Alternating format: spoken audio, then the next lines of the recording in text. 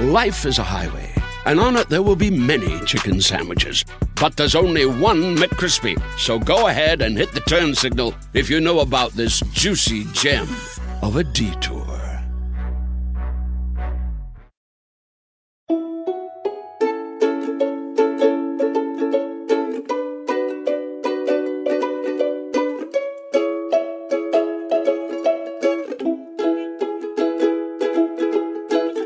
Welcome to the Relationship Doctor podcast. I'm Dr. Rachel Vanderbilt, and I'm providing advice backed by relationship science research to help make your relationships healthier and happier. In today's episode, we're going to talk about flirting. Perhaps the most ambiguous or uncertain part of being in a romantic relationship is understanding signals of attraction. One of the questions I'm asked the most is, how do I know if someone likes me? Nonverbal clues that a person is romantically or sexually interested in you can be difficult to parse out from just general friendly behaviors. With that, we can misinterpret those cues as being something more than friendly when the other person didn't mean for it to be. A behavior that signals that someone is attracted to you or is interested in you in a sexual way is called flirting. Flirting behaviors are important both in early stage relationships as well as in more mature relationships such as marriages. For people not in mature relationships, flirting helps to signal interest in something more from them. You may be interested in starting a sexual relationship with someone or escalating from a friendship to a more serious romantic relationship. You may flirt because it makes you feel good about yourself or to get someone to do something for you.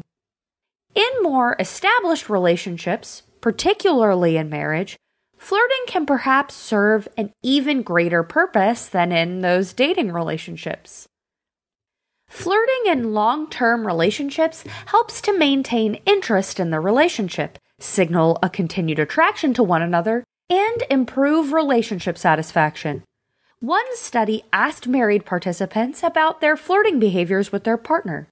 A consistent theme in the findings of the study was that people stopped seeing flirting as purely a way to show sexual attraction and moved towards other motivations, like feeling good about yourself and making their partner feel good about themselves and having fun with their partner, or to create intimacy, or to make their partner feel loved and valued.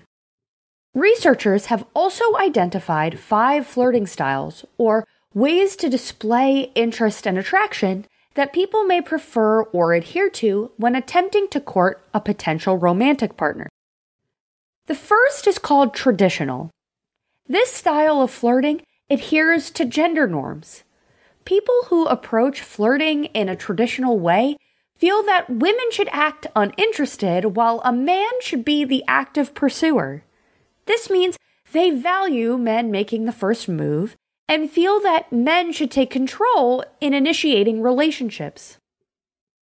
Women who score high in this style are not likely to flirt with potential romantic partners and may feel like they have a hard time getting men to notice them, while men who score high on this flirting style are more likely to take relationships slow and flirt with people they already have a non-romantic connection with. Generally, traditional flirters are more introverted. The second is a physical style. In this style of flirting, people rely on body language to signal interest.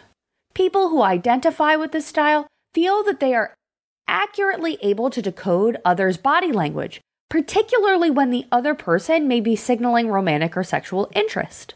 People who score high on this style of flirting are more likely to have rapidly escalating romantic relationships with more sexual and emotional chemistry. They're also more likely to be extroverted, open, and agreeable. Do summer projects your way with Memorial Day savings from the Home Depot. With free delivery on over 2 million items, you can make the most of summer grilling and dig into gardening. Plus, get same-day delivery on thousands of products like power tools and storage to tackle any last-minute garage project. Summer your way with Memorial Day savings from the Home Depot. How doers get more done. Order select and stock items by 4 p.m. subject to availability. Life is a highway, and on it there will be many chicken sandwiches. But there's only one McCrispy. So go ahead and hit the turn signal if you know about this juicy gem of a detour. Third is a playful style. Those who identify with this style of flirting feel that engaging in flirtatious interactions is meant to be fun. Even if they aren't actually interested in pursuing anything romantic or sexual, they view engaging in these behaviors as relatively harmless. They may also flirt because it makes them feel good about themselves, so they may unintentionally lead someone on. People who score high on this style of flirting are less likely to have important and meaningful romantic relationships.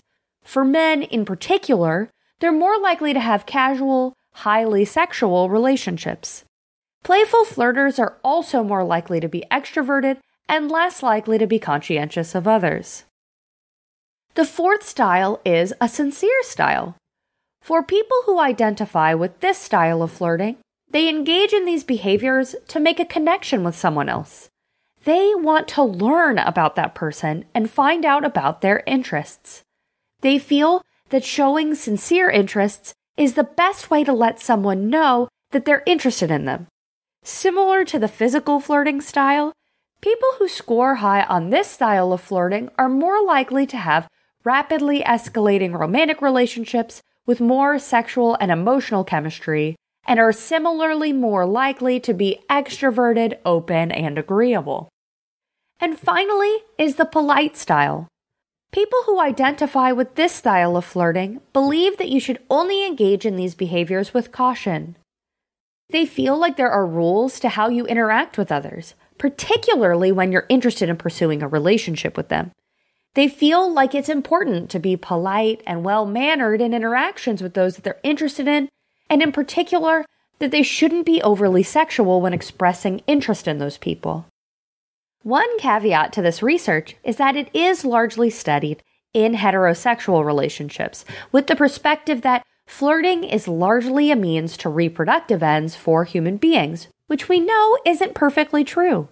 One study examined the utility of this flirting styles index for non-heterosexual people and found that non-heterosexual individuals were less likely to identify with either the traditional or sincere flirting styles than were heterosexual individuals. And this makes sense, because non-heterosexual individuals are less likely to conform to traditional gender roles and expectations.